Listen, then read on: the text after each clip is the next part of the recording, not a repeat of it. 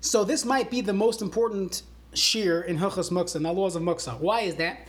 Because as a rabbi or as a Baal Bas or someone who's looking at something on Shabbos and saying, okay, this seems like Muksa, the way you treat it or different solutions you might have, how to deal with it, will depend on which category of Muksa it is. Okay, so we're going to go through 6 categories of muksa. Now, if you look in many different svarim, you'll see people categorizing, not people, but Rabbanim, Poskim, Gedalia, Poskim, categorizing it differently. We're going to go with the way the Beis Yosef, who is Rav Yosef Cairo, he wrote the Beis Yosef, and he wrote his notes on the Beis Yosef, which we know as the Shulchan Aruch. So, definitely an authoritative figure. We'll go with his 6 categories. So, category number 1, and this will be the first category we will deal with, is something called muksa machmas chisaron kis, which literally means it's set aside because chisaron kis, there's a loss of money by using it.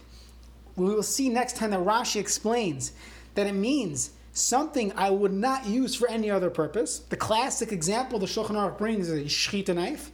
So personally, I own a shechita knife. Not that I know how to shecht yet, but I wouldn't want people using my knife for an onion. Now, if you're a shaychet, you spend so much time on that knife.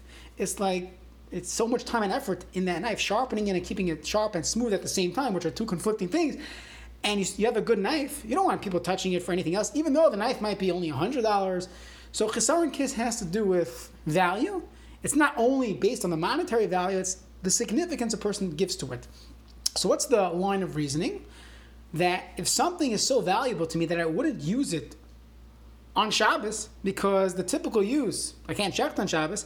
So going back to yesterday's shir, muktzah means set aside. So this thing is intrinsically set aside. I'm not going to use it on Shabbos. So that is called muktzah. Why is it set aside? Machmas chisaron kis. Because of the intrinsic value, the loss of money or the loss of time that I put into this. Therefore, it's called muktzah machmas chisaron kis. The next category is called a keli shemalach de le'isr, that its normal use is le'isr, is prohibited on Shabbos. Why is this muksa? Very simple. That we know you cannot use a hammer on Shabbos, they cannot build. So therefore, in my realm of my Shabbos, when I'm packing my bag, so to say, for Shabbos, and getting ready for Shabbos, a hammer is not something in my repertoire, that I need for Shabbos, and therefore it is set aside. It's a keli shemalach doy le'isr. Now we're going to see that this is the most lenient of the muksa categories. Why is that? Because usually a hammer or something that's malach de le'isr has other uses. It's not totally designated like your shechita knife for just one use. So perhaps I could use it on Shabbos, we'll see, but that is the second category of kli shemalach de le'isr. So number 1 was chisaron kis. Number 2 is a keli shemalach de, its malacha, its normal use is le'isr. Category number 3 is something called muktzah machmas gufay. Because of itself, take a look at it, it's muktzah, it's set aside. The classic example is a rock. A rock has no typical use. You could figure out how to set it aside before Shabbos. We'll spend time on that, how to designate this brick to keep your door open or to prop open a window. But machmas gufa, if you look at it itself, useless, and therefore it's muksa, because you're not going to end up using it on Shabbos. Those are really the 3 primary categories. There are 3 secondary categories, which we'll call number 4 as a basis. Basis means it's the base for muksa. Common example would be, you have your candlesticks, your leichter on your table. It's sitting on the table. The table, if the leichter is muksa, then the table becomes a basis. It becomes a base. Very easy to remember. Basis, base, for the muksa, and therefore this itself is muksa. We'll have common questions. Someone left their iPhone on their pillow. You left your laptop on a couch. Can I move it? If it's muksa, then the couch itself becomes a basis. It becomes a base for the muksa. Number 5 is what is called muktzah machmas iser, or there are other terms for this, but we'll categorize it as machmas iser, that there was an iser for me to have gotten this item when Shabbos came in. For example, you have a fish, and in order to catch that fish, you would have to do trapping, seder on Shabbos. So the fish is muktzah. Even if someone would trap it on Shabbos, I cannot ask it because this was muktzah machmas isser. There was an isser for me to have gotten this fish on Shabbos. Or an apple that's attached to a tree. You cannot pull down that apple because that's called muktzah machmas isser. Additionally, if you have an oil flame and you cannot move that on Shabbos because then the candle will flicker, the flame will flicker, and it might go on and off, and therefore you're not allowed to touch that on Shabbos. So the flame is muksa machmas iser.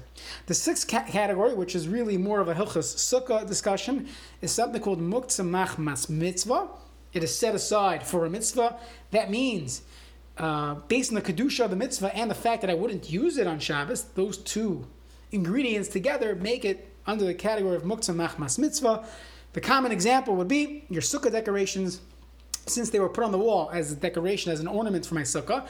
So from a hilchos mitzvah standpoint, I cannot use it for non-mitzvah uses. So on Shabbos, automatically it becomes muksa, because what else are you going to use it for? And it automatically becomes muksa. That's called muksa machmas mitzvah. We will discuss shayfer, lulav, some things that might come up on Shabbos, but for the most part, it is really a Masechta Sukkah, hilchos sukkah type of topic.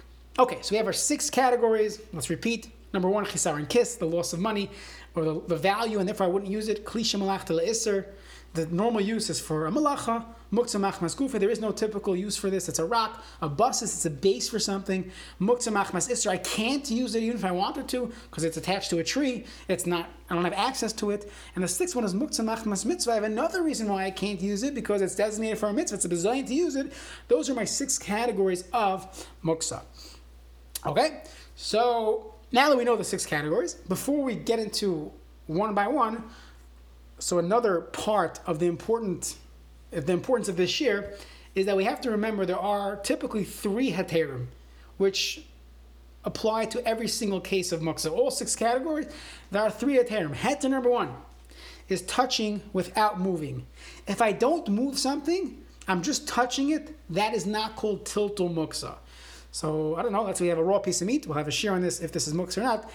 Putting my finger on it, just not moving it, just touching it, that is not called tiltul. That is not called moving, and that's mutter. That is heter number 1.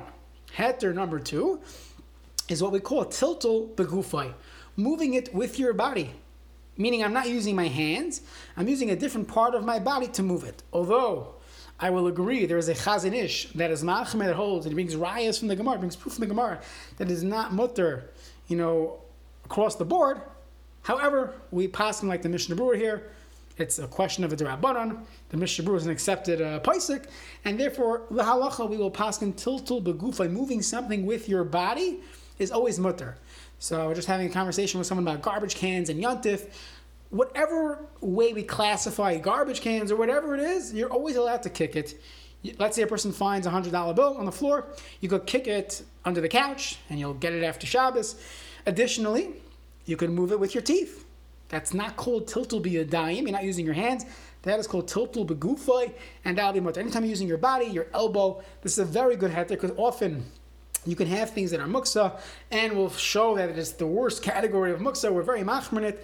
But as long as it's portable, there's a gabza chanetza. You could do something. You could carry it with your teeth, move it with your teeth, and that would avoid the muksa problem. And the 3rd heter, which is a little more detailed and a little more complicated, is called tiltul min hatzad, and it's only mutter l'tzarech davar hamutter. What does tiltul min hatzad mean? So tiltul begufay meant I use something, not my hands. I use my feet to kick it. I use my teeth. Tiltul min hatzad means I'm using my hands, but I'm not dealing directly with the muksa. I'm moving it min hatzad, which we would call al yedei davar acher, by using something else.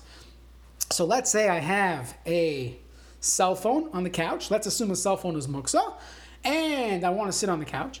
I could use a mishpacha magazine, which is tiltul min hatzad, and I'm allowed to move the phone by, as if my mishpacha magazine is my hockey stick. I am controlling the phone with my magazine. That is called tiltul min hatzad, and I'm only allowed to do this litzorich davar hamutter. Only allowed to do this on Shabbos if I'm doing it for a mutter need. What's a mutter need? To sit on the couch. What if the phone is getting wet, or there are kids in the house and I know they're going to touch the phone, and I want to move it to protect the phone?